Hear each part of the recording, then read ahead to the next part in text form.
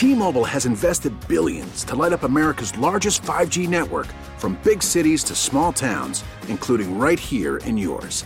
And great coverage is just the beginning. Right now, families and small businesses can save up to 20% versus AT&T and Verizon when they switch. Visit your local T-Mobile store today.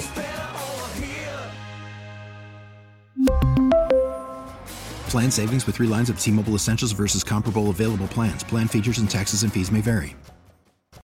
Baseball is in full swing. NBA playoffs are heating up, and your NFL team is gearing up for training camp. Listen to the latest on the teams you love here on the Odyssey app. The biggest sports radio stations in the country, providing unrivaled local coverage of their teams, all in one place. Exclusive interviews with players, coaches, and team executives, streaming live and always available on demand. Stay in the know with your favorite teams right here on the Odyssey app. 97.1 FM Talk Podcast. This hour of The Mark Reardon Show is sponsored by Gamma Tree Experts. Your trees deserve the best care. Call Gamma Tree Experts.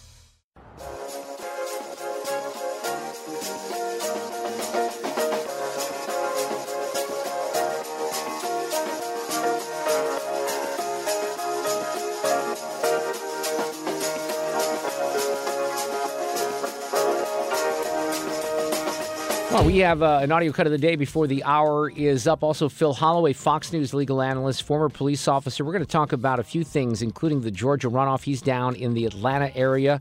Also, some thoughts on the Virginia cop situation, the catfish deal, which was amazingly horrific in California, and the Idaho murders are still very mysterious as well.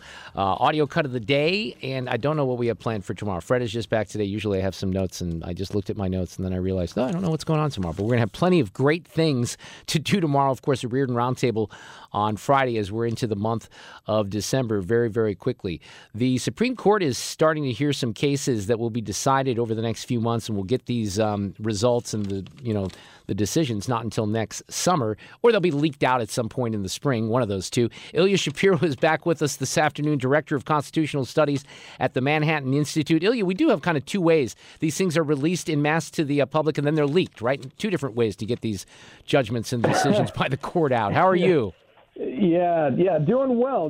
Just had newborn twins born 18 days ago, so that's what my wife and I are doing at home. No way. Well, congratulations. Now, are these your first children or not? No, third and fourth. So we got a full house here. We guess so. So you've probably worked with him previously. We call him Producer Emeritus Dave Klein. Dave left the show about 8 months ago because he had to grow up and get a real job. But we love him to death. And he had twins who are now in kindergarten several years ago. And then they had another son, all right? And then Dave had this master plan, Ilya. It was 2020 in the spring. And you might remember that spring. But he thought, yep, I'm going to get a vasectomy, and I'm going to do it leading right into the NCAA basketball tournament, because that's kind of like the thing to do. You sit there with the frozen peas for a few days. You got basketball. Well, lo and behold, the tournament was canceled. Remember, it was COVID that canceled the tournament. The world shut down. And bonus round, he just had another baby because the vasectomy failed.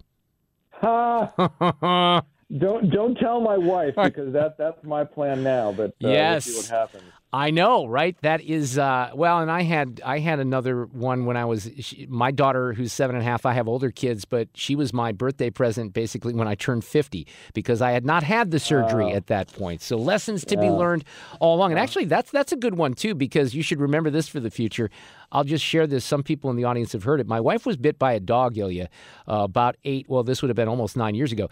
And bear with me here. This is going to go somewhere. It wasn't super serious. It was our neighbor's dog, and she went to urgent care just to be careful, got put on antibiotics. The antibiotics, 6 weeks after the dog bite, her boobs were big, and I said, "Are you pregnant?" And she said, "Well, I hope not." And it turns out she was, and we have a beautiful little girl right now. It all worked out. It was one of those things that was meant to be. But that's a crazy story too, isn't it? Yes. I mean, God works in mysterious ways. Well, I'm glad that you're awake for us. We'll see if you fall asleep during the interview because you have those new twins. But congratulations. You said both boys? boy, girl. Our older kids are boys, first grade and last year preschool. So Ilya, you are gonna helpful. You are gonna love this little girl. I'm telling you, there's just a difference, and I was so glad to get my bonus round to be a girl. All right, let's talk about the court here, and in particular, let's get into the case that they heard about the deportation policy and what we learned there. Right. So this was argued yesterday. The case is called United States versus Texas. It's the lower court judge, the district court, blocked the Biden administration policy of setting priorities for the arrest and deportation of non-citizens. And the priorities they set was suspected terrorists, people who have committed crimes, and those caught recently at the border. Texas and a number of other states challenged that, saying you should be going after all illegal aliens, and away we went. And it was an interesting argument. Both multiple legal issues, lots of technicalities, and you really have to drill down. This is not some grandiose Bill of Rights style constitutional argument. The nitty gritty of immigration statutes. And it's hard to predict exactly what the court is going to do. Well, what are the issues that they have to wrangle with then on that? First is whether the states have standing to bring this suit at all, because the extremes, neither of the extremes really make sense. If they have standing to challenge any government policy, well, no matter how tangentially it affects the state, that can't be right. That's like litigating policy decisions. But if they don't have standing to challenge anything, even that has significant monetary or security effects on the state, that doesn't sound right either. So how do you draw the line? What is the standing there? And notably, 4 months ago, at the end of last term, in a different case, the court, in ruling for the Biden administration on a completely different immigration issue, did find that the states had standing. So probably they will find at least that the states have standing here. After that, the statute says the congressional authorization or creation of this program that the Department of Homeland Security shall pursue illegal aliens and things like this. Well, shall, what does shall mean? There's not the money there. There's not the capacity to pursue all estimated 11, 12 million non-citizens who could be subject to deportation in the country. So by definition, there has to be some sort of policy set. It's kind of like when a local prosecutor decides to prioritize going after murderers rather than jaywalkers and everything in between. But how do you go about doing that? Does it matter if it's in a set of official memos versus just guidance versus just prosecutorial, or in this case, enforcement discretion? I don't know. And the justices were really struggling with that. And even if they figure that out, there's a final issue of what lower courts can actually do, because there's been this tradition, partly based on the statute, partly the way the jurisprudence has developed, that only the Supreme Court can invalidate federal immigration law. Lower courts can only affect the case before them. So the particular party versus the particular party in that case, not the policy nationwide, universally.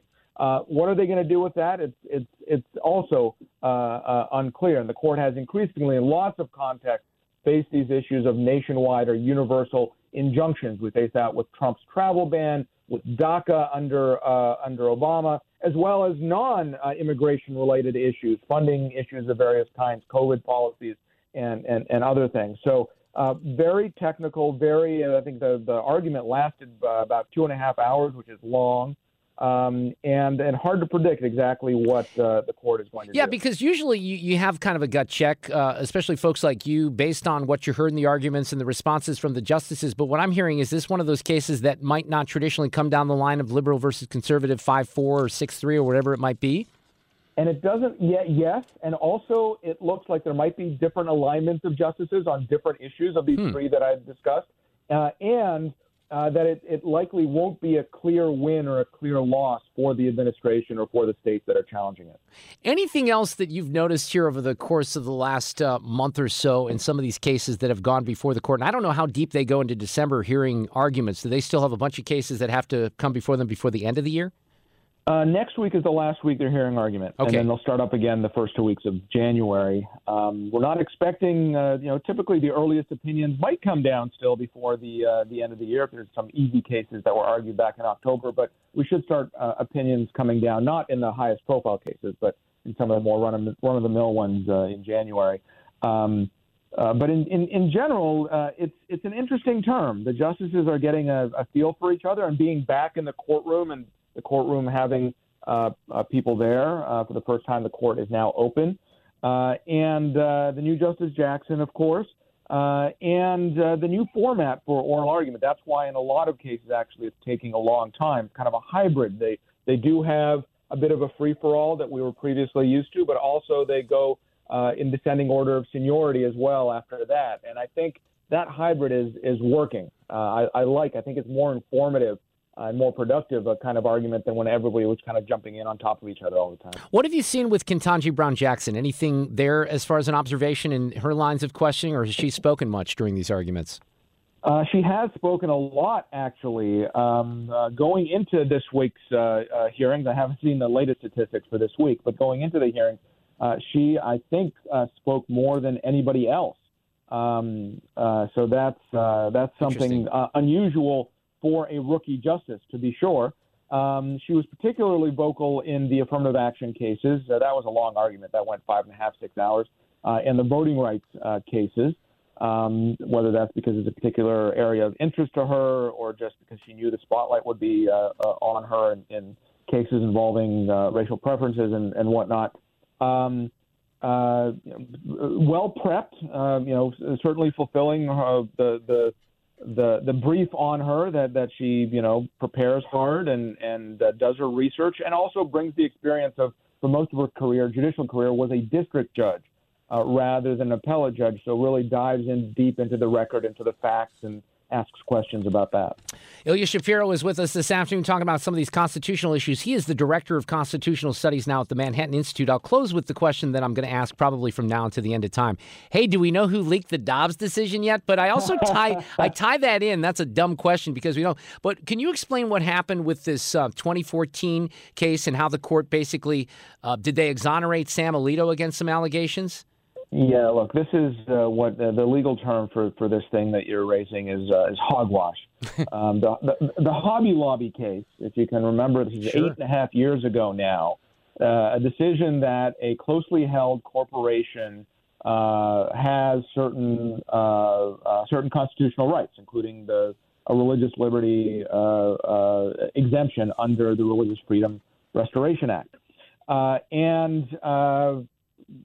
Justice Alito wrote the opinion, and this allegation is that he divulged the outcome of the case to someone that he was dining with. He and his wife were dining with another couple, and one of those people divulged it to somebody else in this kind of broken telephone, and some of the advocacy groups knew about the result and things like that. It falls apart because one of the people at the dinner has passed away. The other one denies the allegation, and the person who kind of raised this to the media, which the New York Times ran with, and Politico could not confirm, spent months trying to confirm this and could not confirm it, and had to go to this dodgy circumstantial evidence. Anyway, this person that generated the whole news cycle has changed his ideological stripes and basically is now crusading against the court's more conservative turn. So this is a tempest in a teapot. Alito put out a denial, which is unusual in and of itself. And after a couple of senators wrote to the Supreme Court, one of the counsel to the court, to the Chief Justice, replied in a letter saying that our internal investigation suggests that there is nothing going on here, nothing to see. So that's it. And on the Dobbs question, nothing, right? Nothing yet. I had hoped because right before the first argument in the first week of October, there was news that Chief Justice Roberts said that he seemed to indicate that a report was coming. Maybe it came, but nothing has been made public. So we still wait. Ilya Shapiro, you enjoy those new babies. I hope you get some sleep and have a great holiday time. If we don't talk before that, we'll certainly catch up with you after the first of the year. Thanks very much, Mark. Take care. All right, take care. So you weren't in here. He just had twins like 18 days ago. That's so exciting. A boy and a girl. I know, isn't that cool? Yay. I had to share the Dave Klein story because I thought that was that's nice. Somewhat relevant. Phil Holloway's coming up here in just a couple of minutes from Fox News. We'll talk about a variety of things, but I wanted to squeeze this in because we've talked about it the last couple of days. I find this comical, and Ducey asked KJP about this today because we discussed this with Kilmeade in the first hour. They are keeping an eye on Elon Musk and Twitter. We're all keeping a close eye on this. We're all monitoring what's currently occurring, and we see it with our own eyes of what you all are reporting, and just for ourselves, what's happening on Twitter. Okay, so the White House is monitoring Twitter, an app. Apparently, they're monitoring Facebook and things like that too. So Peter Ducey had to ask KJP some questions about that. When you say that you're going to be monitoring some of the speech on there, if you see something that you don't like, would you try to shut Twitter down? So look, when you talk about monitoring, it is, I hate to break it to you, Peter, just like everybody else, we very much monitor the news. We pay close attention to everything that you all are reporting, and Twitter's in the news a lot. And so that's what we're paying attention to. We're paying attention to what is in the news and what is being reported on the misinformation that's out there. Let's not forget there's groups like NAACP, the Anti-Defamation League, and the public health leaders have been very vocal about their concerns as well. So yes, we are reading what you all are writing and looking at what you all are reporting about the misinformation that is out there. But, I would hope that all Americans, including social media companies, civil rights organizations I just laid out, including Fox as well, will agree that we need to call out hate speech and misinformation. Yeah, well, I'm sure, if you remember correctly, they were doing that voraciously with misinformation on CNN about the Steele dossier and all these other things as well. It's just nonsense. His question was, what are you going to do about it if you see something? And she never answered it, but said a whole bunch of words. Kevin McCarthy asked about this by Ducey as well. Yes, the White House say that they're keeping an eye on Twitter under Elon Musk's ownership and leadership. That is offensive to me. Government's going to go after someone that wants to have free speech? What do they have to look at Twitter about? Exactly. Do they want to go more after American public about whether they can have an opinion on something? I think the American public have spoken on this. We'll no longer let government go after people simply because of their political views. And if you're an entertainer, because there's plenty of them that have, Alyssa Milano and others, she's so nice too. I spoke with her she came in for the All-Star game because she's got a line of clothing that's baseball oriented. Oh yeah, and for the did an ladies. Interview with her whenever that was, I guess, 10, 12 years ago. Very nice, but she is just a nutcase, and she keeps embarrassing herself. But if you don't want to be on Twitter, don't be on Twitter. Right, it's very simple. I love the reason I follow people in the music world or entertainment is because I want to find out what they're doing in their world, right? I don't follow them because of their political beliefs, but they all think that we all want to know their political beliefs. We really don't. We just want to hear you sing and play guitar and stuff like that. Zero people want to know your political beliefs. Exactly. No, if I'm the greatest thing that I ever, not the greatest thing, but I always remember people who for years would give me grief about what my opinions were. This was on KMOX, right? They didn't agree with me. I would say, Sue, that 97% of the people who would reach out, angry email, voicemails, really, really, angry voicemails. It wasn't because of me personally. It's because they didn't like my politics, right? They simply didn't like my politics. And, that's what's happening here. With Twitter, if George Soros was taking over Twitter, you think there'd be one story about the White House monitoring Twitter? On the topic of Kevin McCarthy, too, let me get a couple of sound bites in here, too, because I was going to use these for audio cut of the day, but we had something significant in the music world today that I'll point toward in that segment. But he's not a lock for speaker. He's got to have everyone on board. Now, I think, and Brian and I, Kilmeade, talked about this earlier this afternoon, I think in the end there's going to be some wrangling and he's going to get the votes. Some of this happened with Paul Ryan as well, and probably even Boehner and certainly Nancy Pelosi. But what's going to happen? We want to make sure that everybody has input, but we have to speak as one voice. We will only be successful if we work together, or we'll lose individually. And if we don't do this right, the Democrats can take the majority. If we play games on the floor, the Democrats can end up picking who the speaker is. So So I think at the end of the day, calmer heads will prevail. Well, let's hope that happens, because I think it's just going to be a distraction if it doesn't. Also, he talked about the meeting with the president on immigration. What is the president's response when you invited him to come to the border with you? Well, I invited him to come to the border, and he said, I'm sure you'd want me to. But he asked me what did I want to see happen on the border, and I walked through exactly what I want to see happen on the border. I want to see that the border agents were actually able to do their job and not be processing agents. It's amazing to me that the most of the mainstream media can't actually get a grasp of that issue to, explain it in a way to the American people that this is just not something that should be happening. Everybody should go. Kamala Harris should go to the border. The president should go to the border. They should see the tens of thousands of illegals that are crossing over. We talked with Ilya Shapiro about some of these numbers with immigration and the deportations. I can't cite them off the top of my head because I saw it flash up there very quickly. But when Trump was in office, you were talking about roundabout, I think, 277, 300,000 deportations. The numbers were pretty high. We're down around the 100,000, even less than that with this administration. Meantime, there's a lot more coming over the border, so it's a double whammy. We really need new phones. T-Mobile will cover the cost of 4 amazing new iPhone 15s, and each line is only $25 a month. New iPhone 15s? It's better over here. Only at T-Mobile, get 4 iPhone 15s on us and 4 lines for $25 per line per month with eligible trade-in when you switch. Minimum of 4 lines for $25 per line per month with autopay discount using debit or bank account. $5 more per line without autopay, plus taxes and fees. Phone fee at 24 monthly bill credits for well-qualified customers. Contact us before canceling account to continue bill credits or credit stop and balance on required finance agreement due. $35 per line connection charge applies. See T-Mobile.com. Hey, Rob Bradford here. I have set out on a mission with my good friends at FanDuel to prove what I have known for some time. Baseball isn't boring. Now I have a daily podcast to prove it with some of the most notable people in the baseball world, screaming baseball isn't boring from the mountaintops, or at least agreeing to come on our show. Players, managers, GMs, and yes, even the commissioner of baseball, Rob Manfred. It has been a constant wave of baseball's most powerful voices. So join the revolution. Subscribe and soak in Baseball Isn't Boring. Listen on your Odyssey app or wherever you get your podcasts. You'll be glad you did. Sue just asked me if I've opened up my personal property tax yet. I got it, I think, on Monday. I know it's the bill, but I'm not going to open it. Good for you.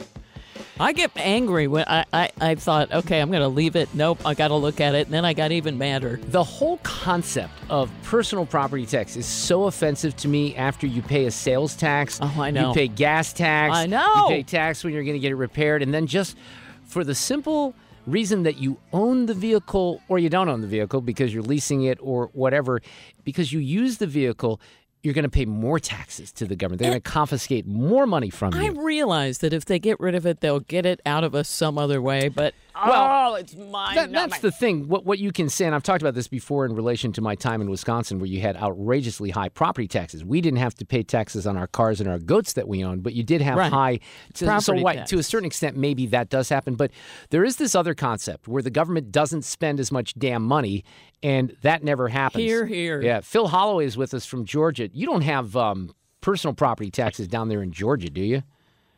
In Georgia, we have some type, we call it, ad valorem tax on certain types of personal property, like we have a boat or an airplane. Cars used to have the ad valorem tax, but they kind of did away with that. Now we just have a standardized tag fee. Well, you have to pay on that private jet, I'm sure, though, Phil.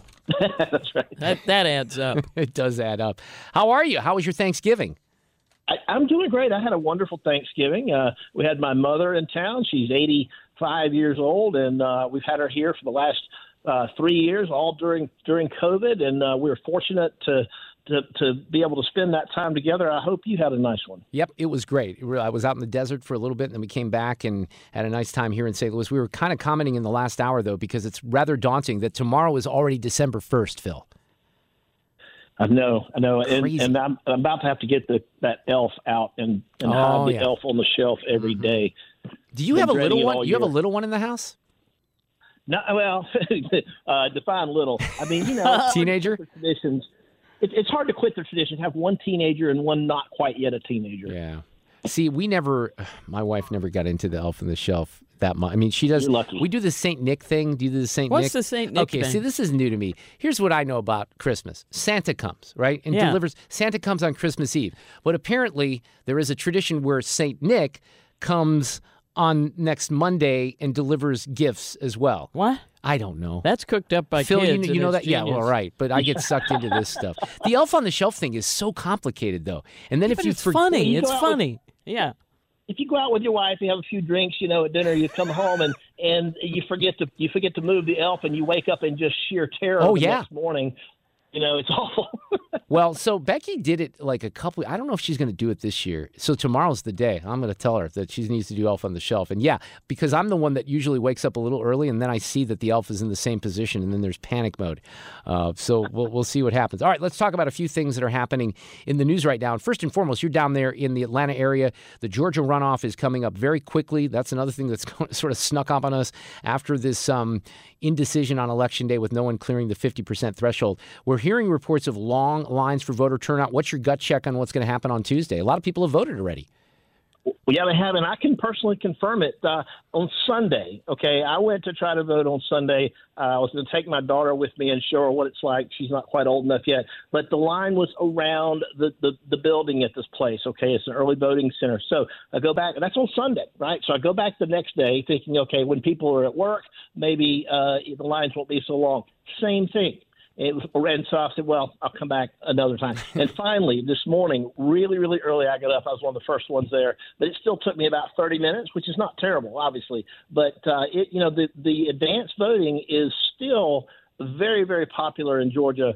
And, the whole thing about voter suppression, it's an absolute myth, I can tell you from personal experience. So, but then because I'm confused on this point, too, I talked to somebody about this week. Is there a bit of a pause this week on the voting between, Saturday and Election Day so you can vote through the week, or am I getting that wrong? I believe we can. It's Monday. I believe it's through Friday, and then this was the same during the general the weekend before. So you had the Saturday, Sunday, and Monday. There was a pause, and then of course the election on Tuesday. And I believe that's the way it's going to be this week. Awesome. All right. What in the hell is going on in that case in Idaho? Okay, so this is one of those cases, and it just is heartbreaking, right? And I talked about this on Fox News the day before Thanksgiving, which I guess was a week ago today. And I was trying to think of, okay, what's new? Because every day there's a story about it, but there's really no new evidence. And that's basically where we are today. Okay, there's nothing really new that we know about. But look, here's the thing. This is the type of crime scene, and I've been to crime scenes that involved a lot of blood, like lots of blood. And I can tell you there's lots of forensics that police are going to have to go through. There's footprints. There's shoe prints are a great a clue that you can find at a bloody scene, because you can match a shoe with a specific type, or shoe print with a specific type of shoe, just like they did in OJ with the Bruno Mali shoes, right? You got palm prints, you got hand prints, you got fingerprints, and you also have a lot of what we call blood spatter. And blood spatter analysts can look at blood droplets that appear on, say, a wall or a ceiling or some other piece of furniture, and look at the way that they hit, and can kind of piece together mechanically how a crime took place, particularly one that involved a knife or an edged weapon. So there are going to be forensic clues that the police have, but for certain reasons and to protect the integrity of their investigation, they won't release them to the public. So the public really wants to hear some answers, and I understand that. I really do, because I want to hear answers, right? But I know that the police have information in their possession.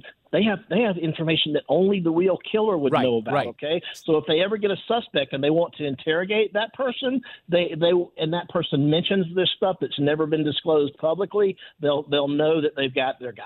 Right? So there's evidence. We just don't know what it is. Yeah, and to your point, we do want to know, and I think there's all this curiosity, even more so than after the immediate murders. But this is a very complicated case. They took the cars. Now they took the cars into possession, too. It's a very complex and complicated. Think about all the blood that is potentially and probably, I think, commingled. Let's say, so the investigators are going to need to try to basically separate out whose blood is whose. And guess what? If they find some blood or other forensic material at that crime scene that does not belong to any of the victims or the people that you would expect to be in the home, such as the roommates, then that can point them to a suspect. But they have to go through perhaps commingled bodily fluids and blood to really sort out what's what and what came from which donor. And that's a daunting process that requires lots of skilled professionals and crime scene techs and lab techs and people to piece all this together. So it's going to take some time. You know, when I was in Columbia, Missouri many years ago, this goes back 3 decades, there was a horrific murder that happened it was in December, right around Christmas time, and it was a woman. I'm not so sure she wasn't pregnant, but it was a stabbing. And I remember talking to some of the investigators. I knew some of the cops in Columbia at the time, and they told me it was the most horrific thing, the horrific crime scene they'd ever seen in their life. And this has to be that even on steroids. I don't even know how, as an officer, I know people are trained and there's psychological help, but how do you even get out of a house like that, seeing everything that happened? It's sort of like with the Gacy case or with Dahmer. You're going to be, haunted by that for the rest of your life, right? Yeah, it's a mess. I mean, I've seen some real terrible crime scenes before in my day, including one that involved a beheading. And so you've got this massive amounts of blood there, and it really is something to try to take in, and you have to compartmentalize that, and you have to treat it objectively. You can't let your emotions get involved. You've got to follow your training, and I'm confident that these officers are doing that. Now, they may have to so they may need counseling themselves because it's a very traumatic event to process that scene, but they'll get it done. They're professionals. They're going to solve this crime. It's going to take a little time, but I'm confident that this will not become a cold case in the long run. Yeah, let's hope so. Phil Holloway, Fox News analyst, former police officer. I only have a couple minutes left, but we have to get into this situation in Riverside, California, in the catfishing, they call it catfishing expedition, with a guy who was a law enforcement officer, right? Yeah. So this is an awful case. One of the first cases that when I was a trainee in law enforcement, one of the first arrests I was involved in was arresting a police officer on child molestation warrants. And so I learned very early on in my career that just because someone's a police officer doesn't mean, they can't be a defendant. And let's think about it. You hire police officers from the pool of applicants that comes from the general public. And what do you have in the general public? You have criminals. You have sociopaths. And this person obviously was a sociopath or a psychopath because he's clearly kind of like living this double life. He wasn't a new cop. He had been in law enforcement for some time. But the process of hiring law enforcement involves lots of psychological background checks and all sorts of things, but it's not perfect. And sometimes some bad apples come through the system and become police officers. But this was an act of sheer evil. I mean, think about this young girl out in California, 15 years old, and now her family is dead. Her grandparents and her father are dead because of this guy and the trauma that he has put her through, not to mention the rest of her extended family. This is just an act of sheer evil. Yeah, because he burned the house down, right? He grabbed her and then he burned the house down. They all died in the home. Yeah, they probably died, if I had to guess, and it's just a guess, they didn't die from the fire. They were dead, and the fire was set to conceal the murders. That's usually the reason for it, because most of the time, out of 3 people, somebody's going to be able to get out of a burning house. So in my experience, when you got 3 bodies in a dead house, they were probably shot or strangled or stabbed. They were murdered before the fire was set, and the fire was set to cover the tracks. Well, that would be my best guess. And if we talk about this in a week or 10 days, I imagine that will be confirmed. And maybe, Phil, one of the only good things that's come of all this is that that guy's off the planet. He's been removed from the planet, right? He has. Officers shot him in a shootout. Yep, absolutely. He's. I almost thought that when I was preparing for this segment, I was thinking, well, this is kind of like just a horror movie or something that you might see, but this just has such a terrible ending. I don't even think it would make a good movie. No, it's horrible. Yeah. Phil Holloway, always great to have you on here in St. Louis on 97.1 FM Talk. You have a great week. I appreciate it. You too, buddy. Take care. Good luck with Elf on the Shelf. You're going to need it. Stand by. Playback ready. Now, the audio cut of the day. Sponsored by the Good Feet Store. It's all about comfort, energy, performance, and pain relief. I'm going to do a bit of a daily double. One, if you've been paying attention this afternoon, should be obvious. It's musical. We'll get to that here in a second. But I got to love Senator Kennedy from Louisiana on Biden's energy policy. I used to have a beagle named Roger, and Roger was a rascal. About every 2 weeks, Roger would run off. He'd always come back, but about half the time he'd come back dragging roadkill that he would hide under my back porch. President Biden's energy policy looks like something Roger used to keep under my back porch. Oh, my God. I just love Senator Kennedy. And then this was news that came out, surprised and shocked, I think, everyone this afternoon. I think I found out about 1:30 that Christine McVie from Fleetwood Mac died at the age of 79. And this is from the New York Times obit. Listen to this. So they say McVie's commercial potency, which hit a high point in the 70s and 80s, was on full display on Fleetwood Mac's Greatest Hits anthology. That was in 88. 8 million copies. She either wrote, Sue, or co-wrote half of the 16 tracks. Her tally doubled that of the next most prolific member, which is Stevie Nicks. And the third, Lindsey Buckingham. The most popular songs, and we have to go out this afternoon with Christine McVie, and I'll do a couple because Don't Stop is on the list. That was the biggest hit I think she had. Crested at number 3. Hold Me was a number 4. You Make Lovin' Fun. Say You Love Me. Little Lies Over My Head. All of those hits.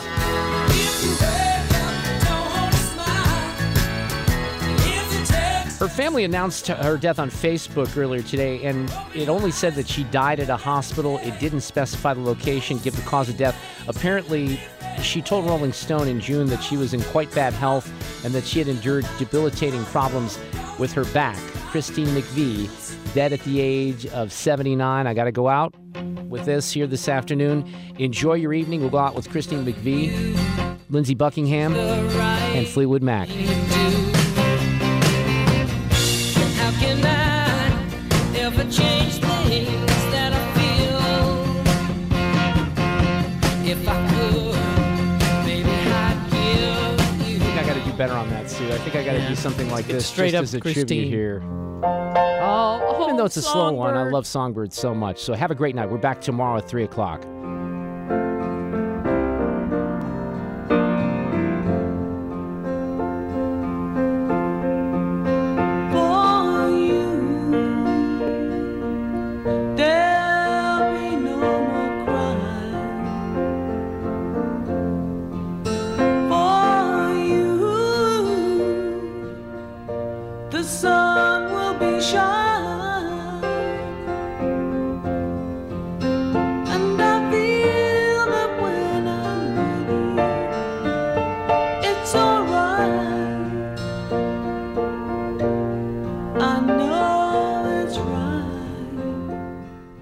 Get more at 971talk.com.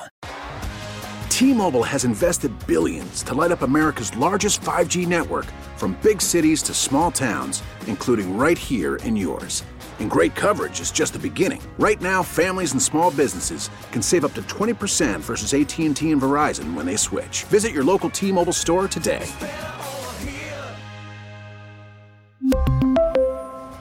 Plan savings with 3 lines of T-Mobile Essentials versus comparable available plans. Plan features and taxes and fees may vary.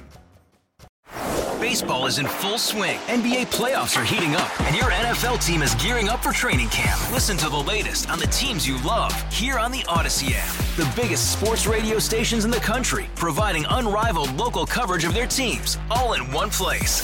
Exclusive interviews with players, coaches, and team executives, streaming live and always available on demand. Stay in the know with your favorite teams right here on the Odyssey app.